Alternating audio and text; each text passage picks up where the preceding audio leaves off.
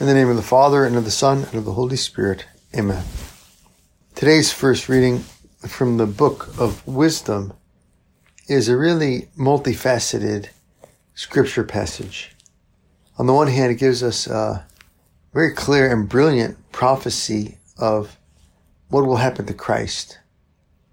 And on the other hand, it also offers us an examination of conscience. The wicked said among themselves, we read in that first reading from Wisdom, thinking not aright, let us beset the just one, because he is obnoxious to us. He sets himself against our doings, reproaches us for transgressions of the law, and charges us with violations of our training. He professes to have knowledge of God and styles himself a child of the Lord. To us he is the censure of our thoughts. Merely to see him is a hardship for us, because his life is not like that of others, and different are his ways. This passage is clearly prophesying how the Jews and the Romans and we ourselves will reject Christ. We will reject the just one.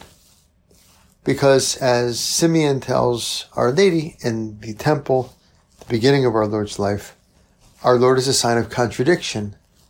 And his innocence, his humility, his goodness, his righteousness contradicts our sinfulness.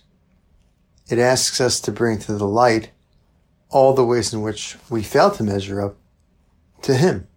We fail to measure up to our own human dignity and our own call to holiness, our own goodness. And so as a result, we reject Christ and we blame him and we find fault with him. We justify ourselves, and Christ dies on the cross. And this is therefore an amazing passage, right? It tells us what will happen to Christ, and it also tells us what happens in our own heart. In our own heart when we see goodness at times, instead of wanting to imitate it, instead of wanting to protect it and foster it, we want to attack it. We want to find fault with good people. We want to justify ourselves and find ways that the good people aren't as good as they think they are, or blame them for some hypocrisy. Why? Well, because we are not happy with our own sinfulness, with our own selves, and so we lash out at the good man, at goodness itself.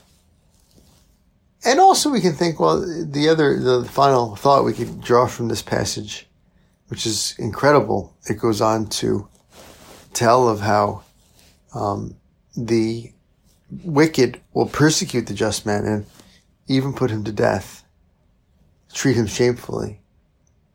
The last idea we can have is, well, am I afraid of being good because I'm afraid of being judged as good and therefore reviled by others? That's kind of a sneaky temptation that we could fall into. Well, if I'm too good, what will my friends think of me? If I'm too good, what will people think of me? And we have to put that in God's hands. We have to be courageous enough to give a good example, right? While being humble, without being self-righteous, without being obnoxiously good, but at the same time truly good, and without being afraid of people seeing that we're good in a natural way. In the name of the Father, and of the Son, and of the Holy Spirit. Amen.